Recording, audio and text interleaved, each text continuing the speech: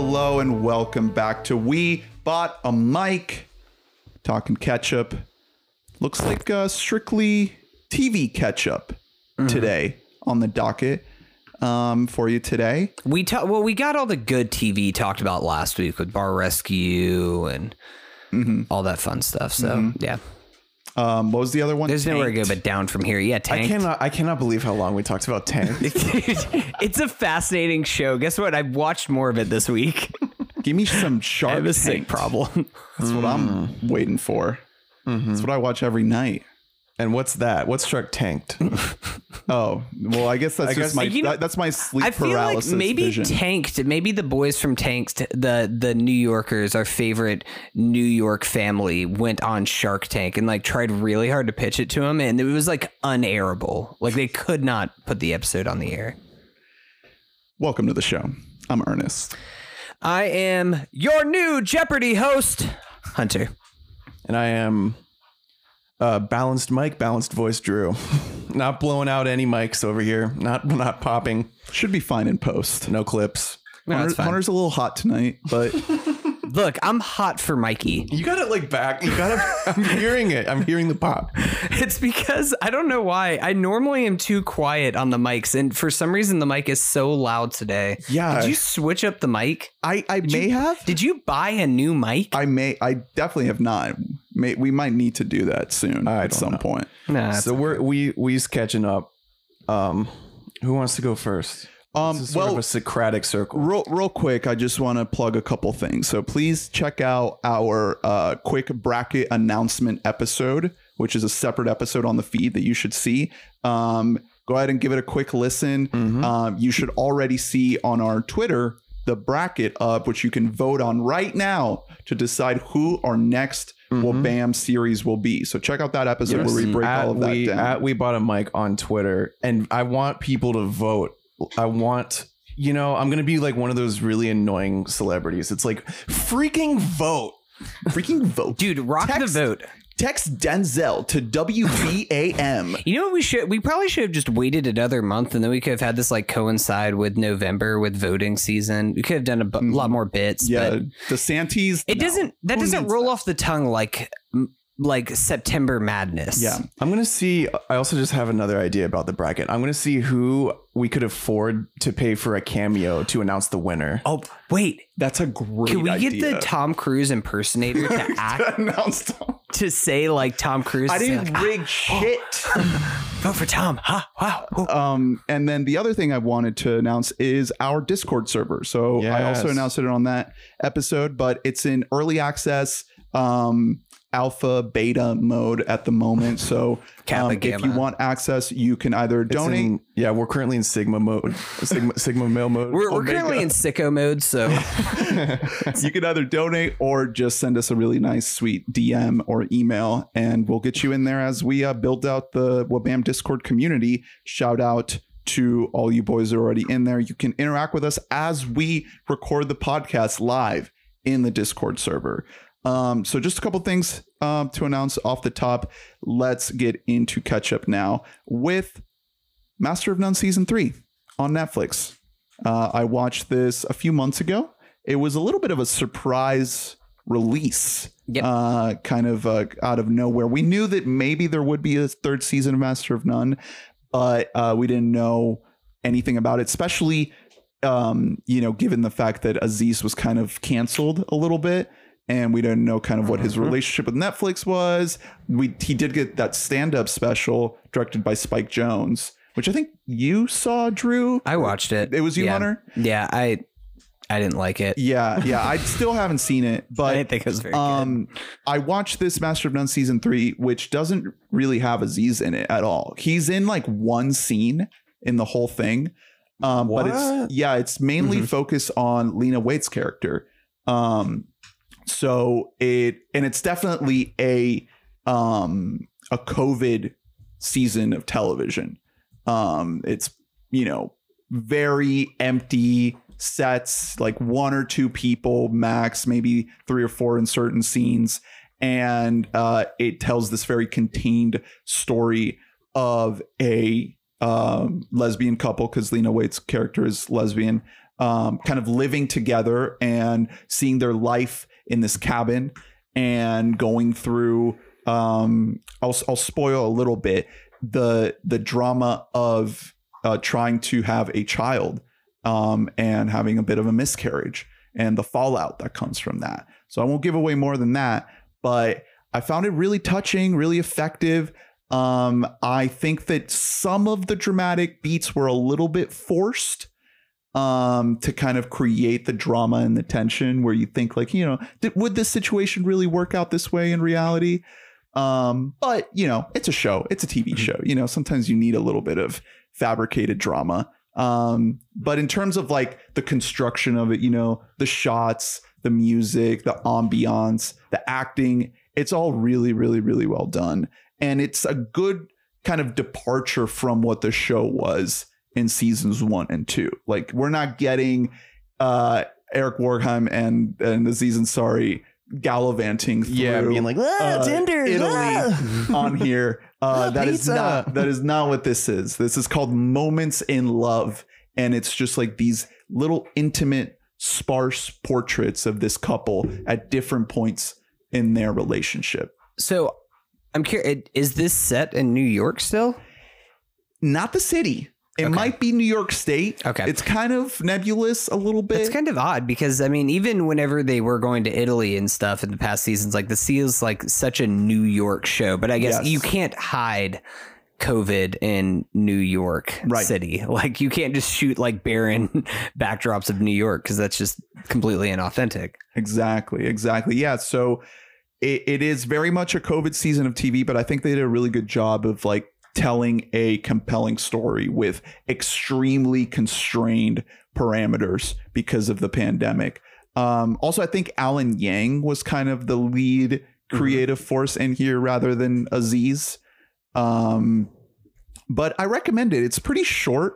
It's only, let's see here. 1, 2, 3, 4, 5 episodes. It's only 5 episodes. Oh, it looks like Aziz did write and direct. Oh, wait. Yeah. Aziz did write and direct all of it.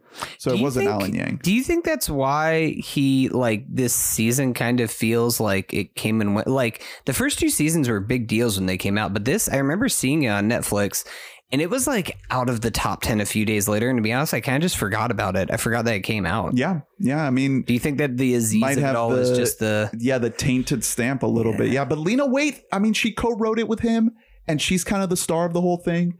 And she does a great job. I really enjoyed her performance. And her co-star, I don't have her name pulled up, but I think she did a really great job. Oh, Naomi Aki is the name of her co-star. I think she did great. So check it out. It's Master of None Season 3. It's on Netflix. The other thing I wanted to talk about is MODOK on Hulu. Which is from some of the same team that made Robot Chicken. Yeah. So it's kind of that same style, stop motion animation. And it's based on a Marvel Comics character. MODOK is an acronym for mechanized organism designed only for killing. And in this show, he is played by Patton Oswalt. Remy the Rat himself. And he is kind of this bumbling supervillain. And they have a lot of fun with it. Like for this being a Marvel show, this feels like super detached from what we expect from anything Marvel. This is gory. This is crude. This is rude. It's silly and like kind of gross and kind of weird. And I just think it was really fun. It was just good to put on. The episodes are short and quick. It's like a little half-hour comedy. And you get a ton of like weird, wacky stuff. There's like time travel bits and really kind of obscure pop culture jokes and references. That's Patton Oswalt for you. Yeah. And the supporting cast is just, it's insane. Ben Schwartz, Beck Bennett, John Daly, John Hamm, Nathan Fillion, Whoopi Goldberg, Bill Hader. Like there is just a ton of people in this that you're kind of guessing like, who's that? And it's just a lot of fun. I just found it really, really funny. Just kind of this silly, weird, goofy, kind of gory cartoon to put on. And I'm pretty sure that they actually do the stop motion for a lot of it. I don't think that that's cool. Yeah, I mean, there's probably a lot of, computer effects that go in there, but it looks like legit stop motion. I don't remember if that's what they did with Robot Chicken. But I'm pretty sure that it was pretty similar to what this is like. So I recommend it. It's between this and Master of None, I'm spotlighting some TV that I really, really enjoyed, but it's probably not going to make my best of the year.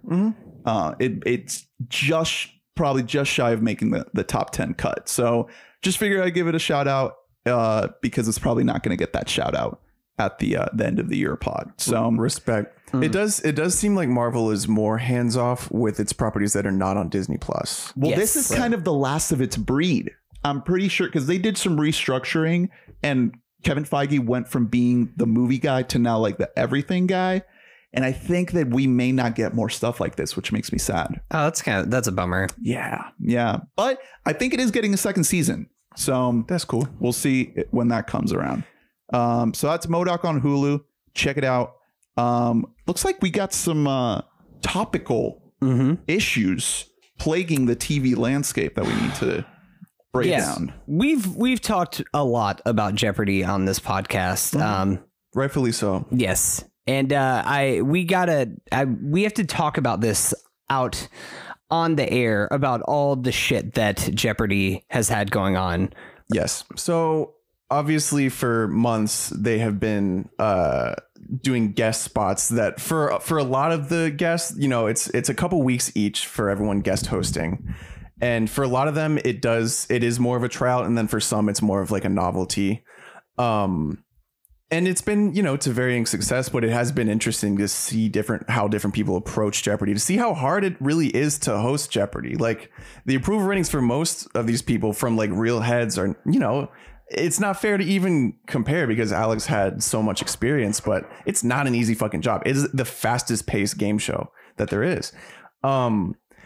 So it comes forward that Mike Richards, not even a long time, but he's been with CBS for a while. He was a producer on The Price is Right.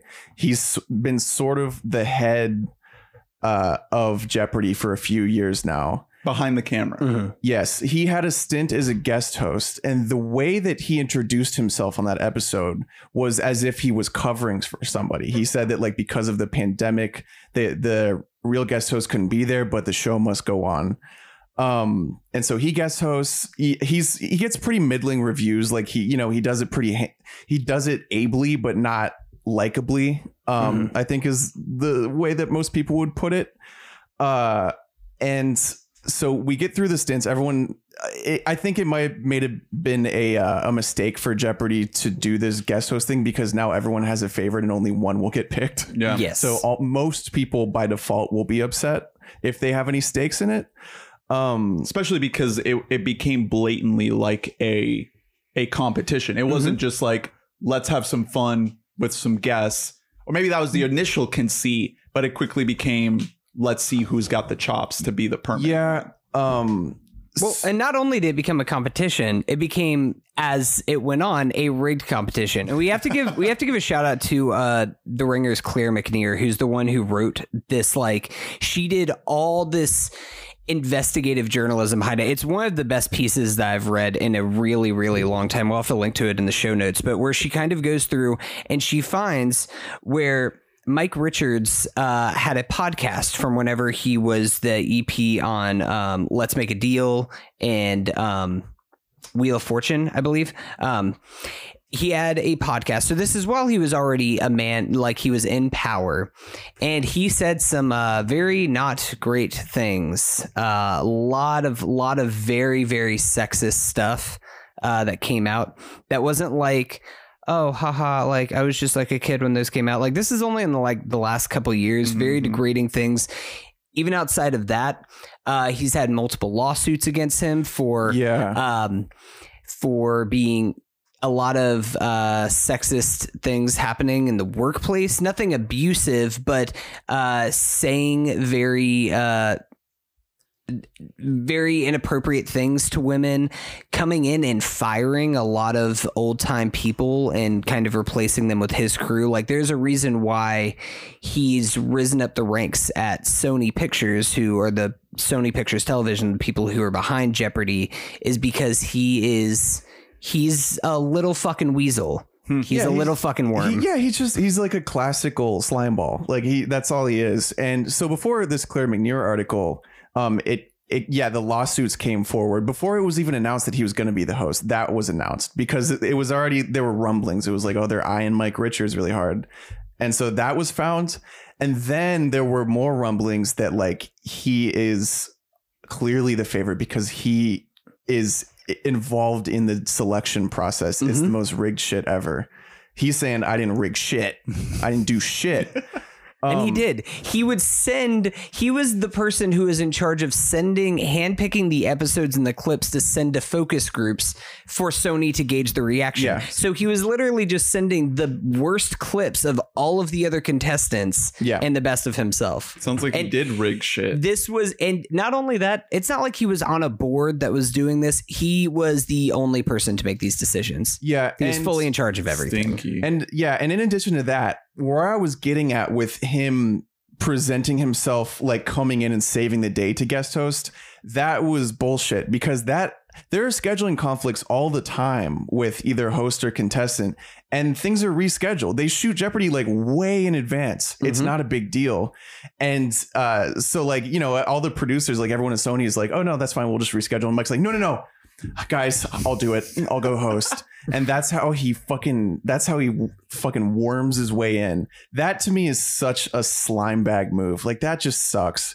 I don't know. He's just a climber. You can look at him and just be like, oh, this is a real estate agent. This is a car salesman. Yeah. I mean, the most impressive thing though is that like how quickly it all fell apart. I know, it's very funny. So yeah, McNear does, she's got boots on the ground. Like she does the dirty work here of listening to this like awful fucking podcast. At one point in that podcast, he said he was really stoked when Jeff Probst. I sent the picture to you guys because it's the funniest shit. He said he was really stoked when Jeff Probst got his own talk show, because he was like, yeah, that makes it so, it seems like your normal white guy like me can get a show still in this freaking, in this economy. And that sucks dick so hard for obvious reasons. And then on top of the obvious reasons, Jeff Probst is not a normal white dude. He's the white dude.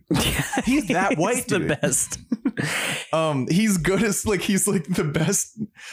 That's such a frustrating, it's a guy who really thinks that the only people to blame for him not being on top of the world are others and not himself. Meanwhile, he sucks and now he's paying the price for it. I'm not typically like the most massive fan of pouring the archives of everything someone has said whenever they get something in order to be rid of them. Right. Because you'll find dirt with anybody, especially people whose job it is to put stuff out, in some way or form. That said, Shane Gillis deserved to get booted from SNL. I can't imagine a world in which the anti-Asian stuff that he said, the slurs he said in the same year that they hired their first Asian American cast member. I cannot imagine a world where that flies. That's just, you're not going to get on the show, bud. I'm really sorry. And then Mike Richards, regardless of anything that he said or did, he wormed his way in there and did not objectively deserve the role. Not that there's any full objectivity here, but if we were to choose any person who should be eliminated from contention, it'd be him by default, because he was so involved with the process. That's not fair. It's interesting looking forward to see what they do. They're going to continue on with this guest host thing. It's been good for ratings because people are interested to see oh, this guy's doing it. Oh, she's doing it. They're still aggressively pursuing Miam Bilaik. She played Flower way back when she was a child actress. She was on Big Bang Theory. Miam Bialik. Yeah, she has very high like focus group approval ratings, basically. You know what I mean? Like people like her, they see her, they recognize her, they like her. Most people that are watching these guest hosts are not judging them on their hosting prowess. Yeah, they're hosting them on their like, what relationship do I have to you? That's why everyone is riding crazy hard for LeVar Burton, although by all by all accounts from like TV like analytic freaks, he didn't do a great job hosting. He obviously wasn't comfortable, basically. Although, again, going back to the Mike Richards of it all, Mike Richards was also involved in scheduling these people. And there's a reason LeVar Burton actually, like, a lot of people think that his ratings, despite being pretty solid, are drastically lower than what they should have been, because they scheduled LeVar Burton to go on at primetime against the Olympics, which is because he was the front runner outside of Ken Jennings. Ken Jennings, he saw him as a threat. I feel like this has to end with Ken getting the job. Like Alex was kind of grooming Ken in some ways to get the job before he passed away. So I did like probably like a year or two ago at this point, I did a big ass pod segment on who will usurp Alex. I remember this. Yep. And I put a lot of time into it, and I like researched. There were multiple people that Alex had said before. They did not try out any of those people. In fairness, maybe those people declined. Like, it's not just a given that someone would want to host Jeopardy. Where's Aisha Tyler at? She was my pick. She didn't even get a call. Did she not? I don't think so. I don't know. She's like. And like, again, in fairness, if, maybe she did and maybe she's busy as fuck, or maybe she's wrapped up in maybe they just don't want to do it too. Like, is the other thing, like, that's the thing with Maya Bilak is like, she might, like, they had her doing the prime time, the special things, which makes me think that she just didn't want to sign up to commit to doing this. I just Googled Aisha Tyler Jeopardy, and the top result is a tweet from her on August 4th. Where she quote tweets the Variety article that says that Mike Richards got the job as permanent host. And then she says, answer, we'll never watch Jeopardy again. Question, who is everyone? Hell yeah. Yeah, let's go. Aisha Taylor. Man, I love her. And she, like, for every measure that I said in that segment, she would be, like, in a vacuum, the perfect Jeopardy host, I think. But she may not want to, and they may have not approached her because they weren't looking for their strongest contenders, obviously, if Mike was involved. Someone who gained a lot of steam right at the end there was David Faber, who has been on CNBC covering like financial news for years and years. I had no past history with him. I watched a couple of his episodes, and he did the most solid job of anyone I've seen in terms of like, he kept the pace going. He was very natural on camera. He was, the moment didn't seem too big for him. And on top of that, he has a really like pleasant voice. He's good to listen to. He seemed to fit the bill really, really well. That said, I don't like, we don't know who else could have tried and, not made it, or what measures were against people. Like I said, they didn't call anyone Alex had wanted. However, toward the very end, Alex did say he wanted Ken.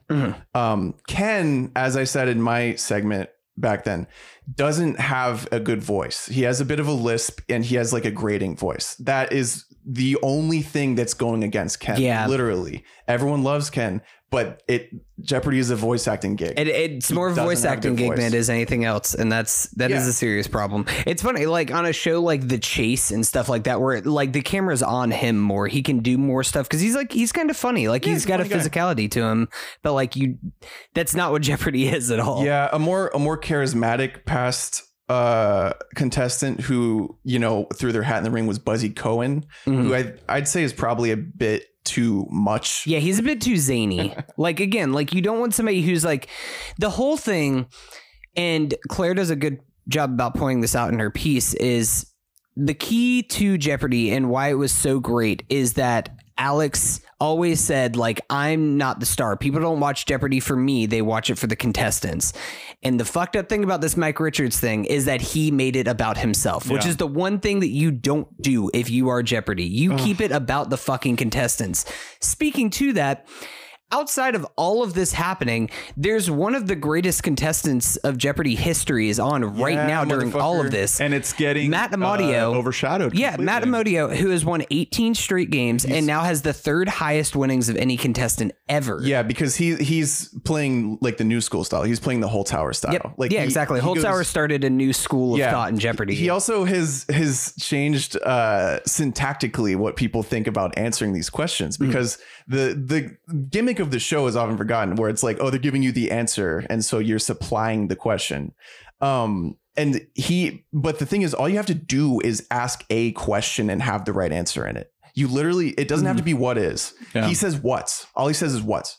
He's like, oh, and if it's a person, he still says what's, because he's like hell bent on just straight efficiency. He doesn't want to be thinking about the right modifier, you know? Yeah. And it just, I don't know, it sort of opens up a whole new world of, you could just say like, how was Alex Trebek? You know, Trebek? Question mark? It's funny, like, yeah, that was something people were examining. Could you ask it? Could you just put a question mark at the end of whatever you're saying? That I think it was determined you cannot do, because it's not a full question. Right. That would be you need to phrase it as a sentence, essentially. Yeah. But you could be like, why not Arizona? That's a question. That's literally legal. Yeah. And no one does this. The funny thing about this Matt situation is, like, of course, they ended their season. They filmed normally they start the new season in July, but because of COVID, started just filming last week as of recording this. They filmed their first episode after the Claire McNear piece came out on the eve of Mike Richards hosting his first official episode as the new host. They then filmed an episode. He was fired the next day. So now it's kind of opened up this whole can of worms, because they filmed a week's worth of episodes in that one day. Do you have Mike still host those episodes? Do you have to like dub in someone else's voice and performance and just not show the host with the actors at the same times? Because it's not like you can like reshoot Jeopardy. The whole thing with Jeopardy is that it's spontaneous. It's in the moment. It's right there. You know the answer, you don't. You also have to cut out all of like the banter and interactions. Well, that's the thing. Like, what do you do with that? Because are they still going to air those episodes where at like the beginning of the one, they're like, your host, Mike Richards, and he's just like, and then like the very next week, they're like, hey, sorry about that. We're back on the hunt again. Yeah, they could air like a little thing before each episode, be like, Mike Richards is no longer affiliated with the show, blah, blah, blah. But he removed himself from contention. He issued a very thought about apology that was like technically well done, but it was just like, yeah, this is what PR would come up with to apologize. Yeah. Like I said, though, outside of anything that he has said in the past, this is a man who tried to leverage his power to rig an election, essentially, and force himself into a role that nobody there even wanted him in. Even his coworkers didn't want him in this role. That kind of says a lot more to me than anything could. Like, the people who were around him the most were not urging him to like, hey, you should throw your hat in the ring there. He had to be like, no, I'm doing it. I'm just going to do it, guys. Like, that means that no one likes you. Yeah. No one likes this man. And that's not my Jeopardy host. The thing with Alex Trebek is like, no one likes him, but it's in a cool way. Yeah.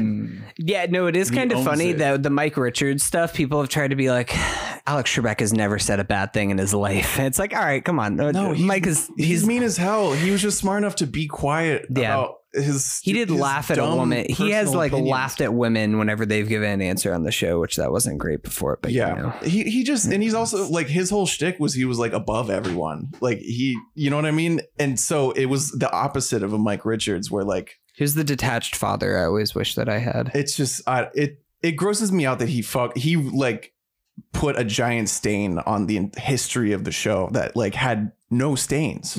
It's really crazy. Heartbreaking. Yeah, go fuck yourself, Mike. But the search continues then, right? Yeah. The search continues with, guess who? Mike Richards conducting it. Because that's the thing. He's still the executive producer. Yep. He stepped down from being the host. He's still running the show. Hey, you know who I want to get a shot at? And this isn't just a Mike thing that he didn't, because no producer would choose this, but Jimmy from the Clue Crew, guys. Come on. I don't know this guy. He's the guy that reads it, Steve from the Blues Clues. No, dude. Can we get Steve in here? Whenever they do remote categories where it's like, oh, ancient Egyptian artifacts, he'll that be guy. he'll be like that at the guy's pyramids. Whenever they're like doing rehearsals before every episode, he's the one that like hosts the game. So he has like years and years of actual hosting Jeopardy experience. He just doesn't bring in any new viewership because he's only known for the show he's already on. What about the MSNBC person? Faber? David Faber. He did a really great job. He's also not bringing in anyone new because an older audience watches CNBC. Mostly. Yeah, it's an overlap thing. I really like David Faber from what I've seen from him, but it'd be like there's something like familiar and comforting about him. Like he looks like a lot of classic. He just white show hosts. Not just that he's like a middle-aged white man, but like he was really good. But I want to see it be some kind of an outside pick, like something. I don't know. Bring in something that'll if they bring in new Aisha, life in the show. She will clock these motherfuckers. Yeah. She's like the perfect. The platonic ideal for everyone involved because she brings in a lot of new people. Let's start a Weebot Mike. Let's start campaigning for Aisha Tyler. I was about to say, after we finish our career arc bracket, we do a Jeopardy bracket and they have to choose whoever our listeners pick. What if the seeds get crossed and it's like, oh no, Tom Cruise, you're the new host of Jeopardy. He's like, I will do it with honor. I'm going to do all my own stunts. I'm sure he would too.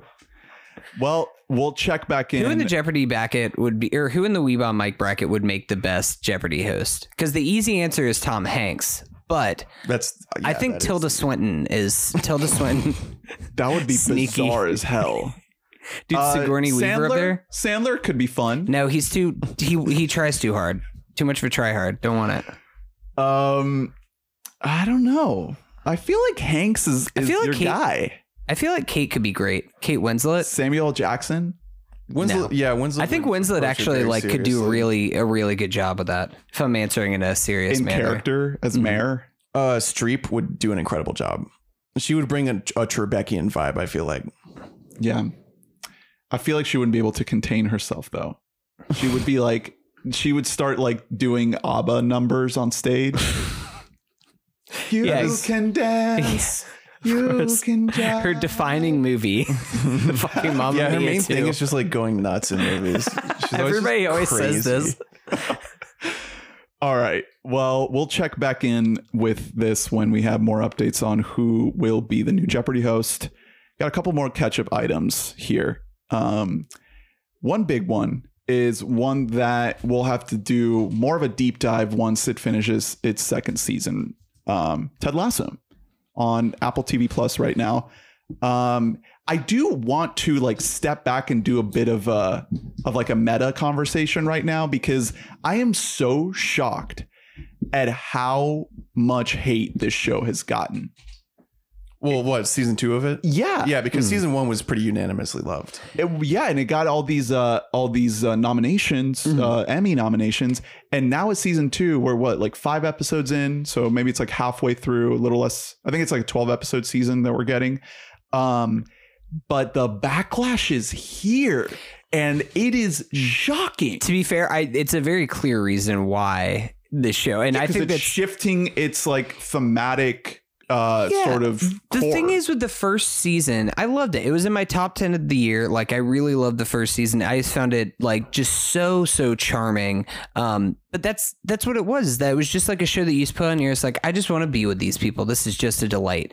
And season 2 is actually has some ideas to it, and it's doesn't lose its charm. You know, it's funny. Like season 2 is actually starting to become more like the creator of the show's Bill Lawrence? What's his name? Yeah, Bill Lawrence's main show, Scrubs, like where there is some thematic weight to some of the earlier Scrubs episodes that are going in there, but it still has a sense of whimsy that runs through a lot of it. I keep forgetting that Bill Lawrence is behind this project because that man's very underrated, I feel, because he spent a lot of time working on Cougar Town, which the demo wasn't our age group. However, it was by all means a very good show. Not just Abed from Community thinks that. Yeah. He's a very good like sitcom maker. The show is really great. That's the thing. Like I binged the first season right before season 2 premiered, and I am loving it. It is so good, and it just keeps getting better and better. It is shocking to me that people are turning on it, because I think season 2 is better than season 1. Same. That's not from what you're saying though. That's not shocking at all, because like people were looking toward this to be the new Schitt's Creek. That's what I'd say most of the audience saw it as. It's the new thing that made me feel good. Yeah. It's the new Steady Eddie. I'll have 6 years of this where it's just the same, like, Zany, characters wacky. evolve and there are tender moments, but like we're getting more or less the same product. And they weren't interested in that. No, this second season of Ted Lasso, it seems like it is very interested in challenging a lot of the status quo that it set up in season 1. Not like super dramatically. Like, it's not like he's going to coach a basketball team now or something. Like, we're not going there.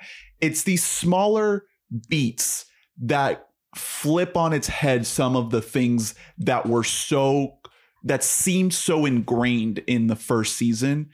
This show seems to be, the second season seems to be like questioning them. Like, for example, Ted Lasso's, the characters, unrelenting optimism. In season 1, that's what he's all about. He's coming in and he's happy-go-lucky, and everybody's calling him a wanker who doesn't know the sport of football, and he has no idea what he's doing, and he needs to get the fuck out of this town. And he just smiles and is kind and nice to everybody. And that's kind of like the through line of the first season. It's like, this guy, no matter how much people want him to see fail, he just smiles and proves them wrong by just believing in himself and believing in his team.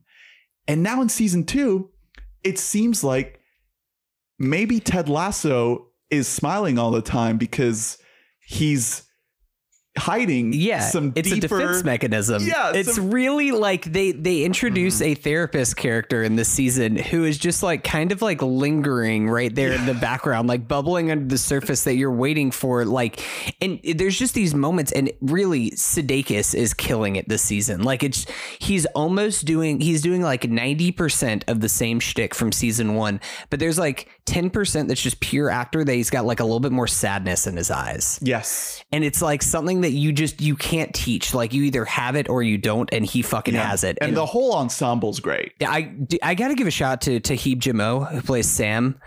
Sam Obasanya.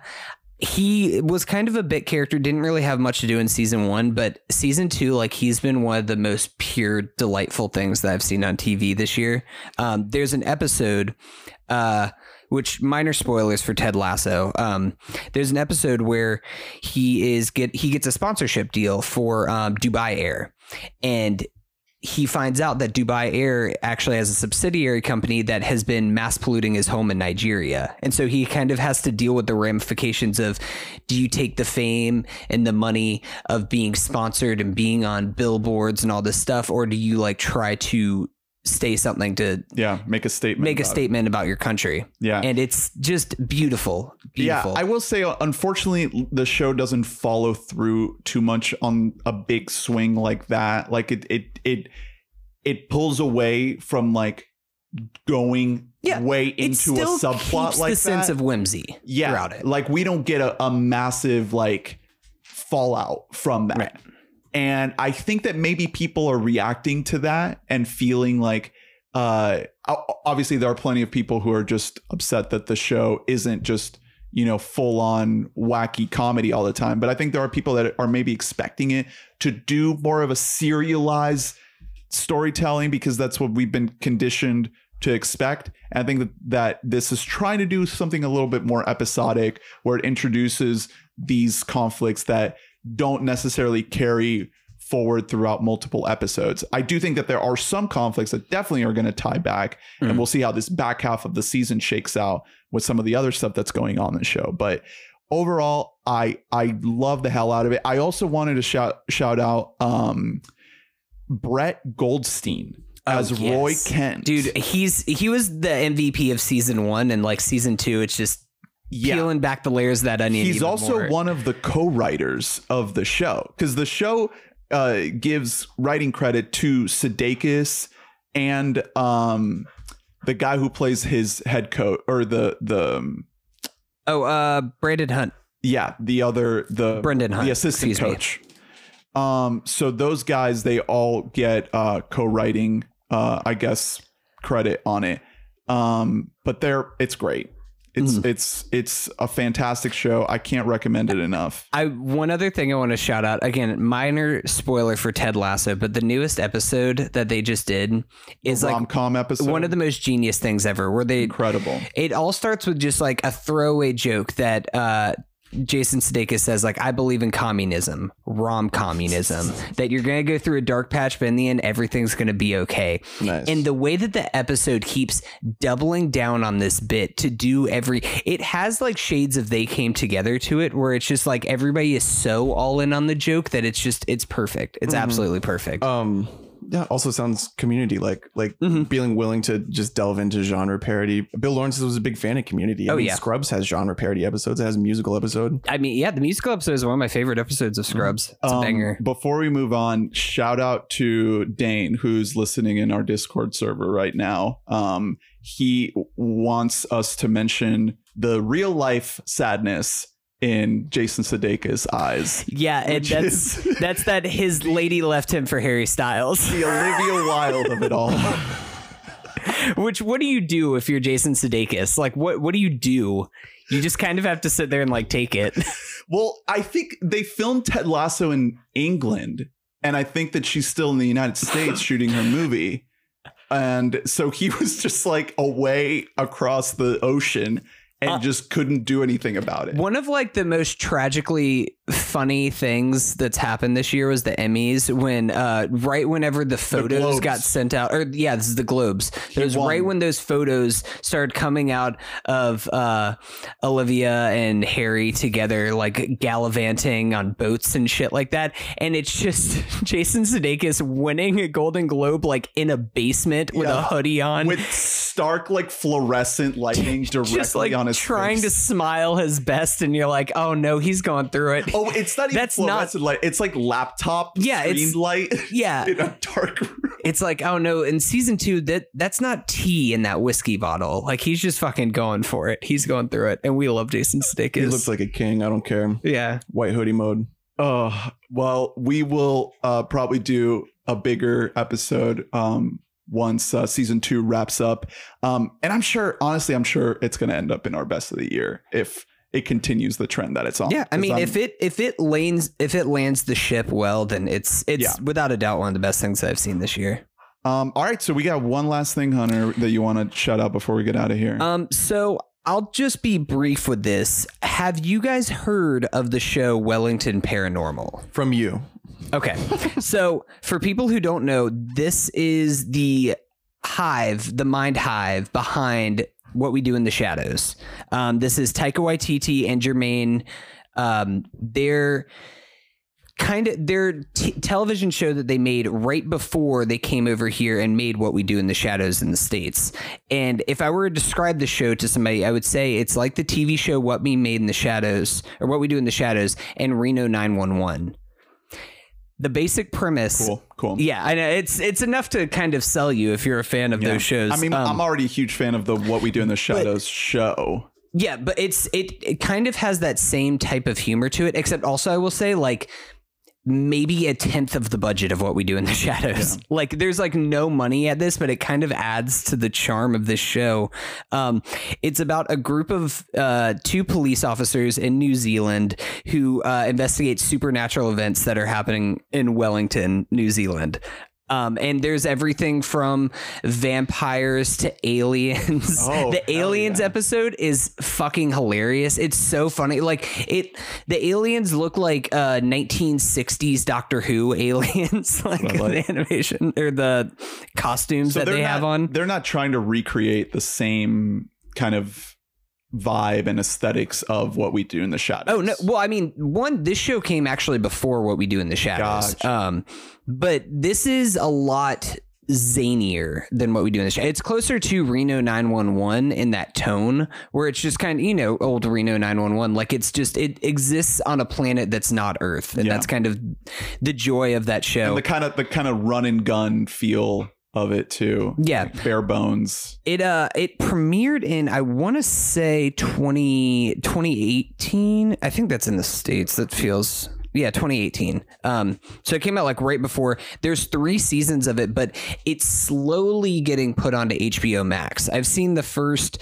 I figured they would just put episodes. The whole thing on there. No, it's really weird. So it started with Guy and I watched the first 2 episodes, and then like we just had it on. I was like, continue watching episode 3, and it was like, oh, there's more of this. And I looked it up. There's 3 full seasons of it, 19 episodes total, but right now only 8 episodes are available on streaming.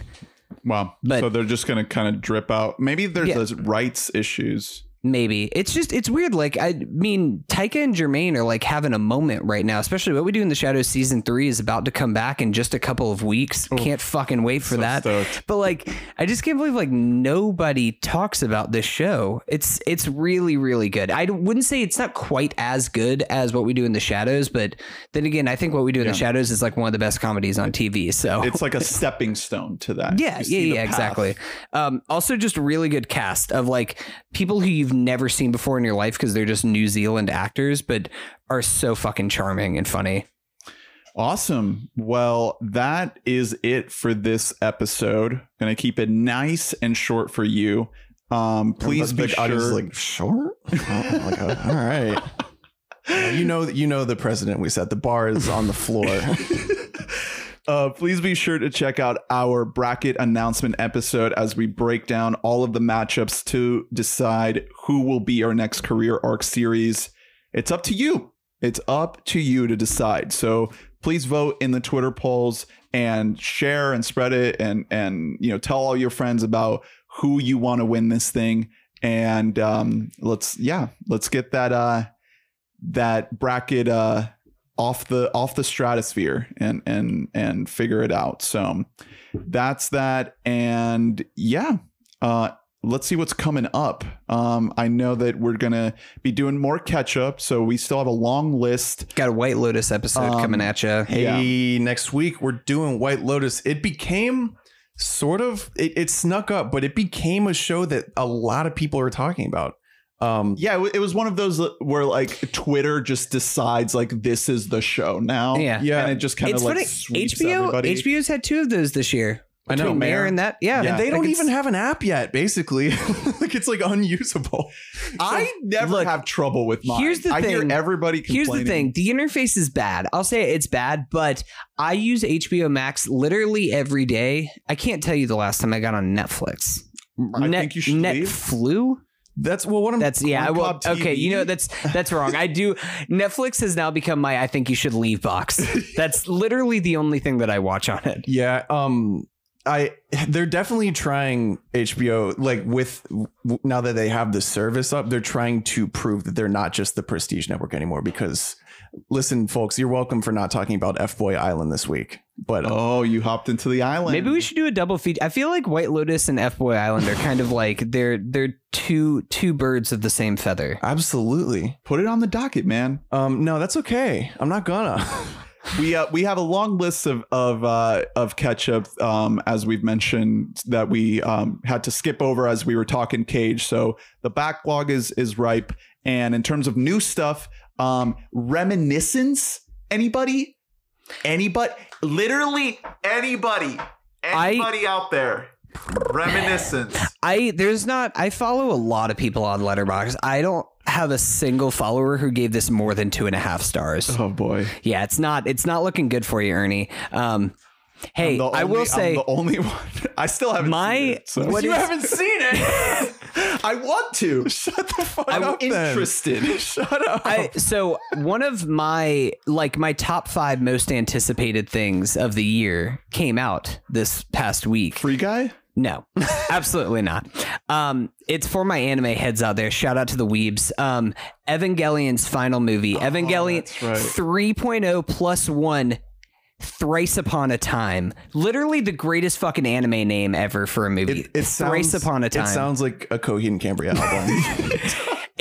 Look, and here's the thing is that it's out right now. I'm kind of slowly working. I'm rewatching Ava to like get hyped and ready for it. I'm so mad that Amazon fucking bought it, so it's not playing in theaters. It's playing in theaters in literally every other country in the world right now, except for America. Well, I would have just gotten COVID. Tragic. So to watch this. Look out for that on the next episode of Weeb Bought a Mic. Weeb Bought a Mic. And beyond that, that's the spinoff. Candyman.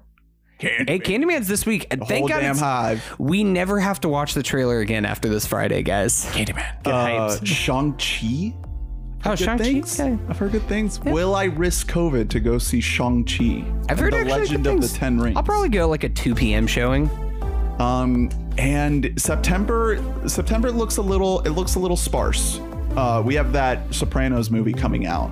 So need to finish my binge watch. Yeah. So we'll just be plugging in the catch-ups before we decide on before you listeners decide on the next series. So stay tuned for all that. Again, please be sure to vote and share the bracket, and we will see you next time. Thanks for listening. Bye-bye. Bye.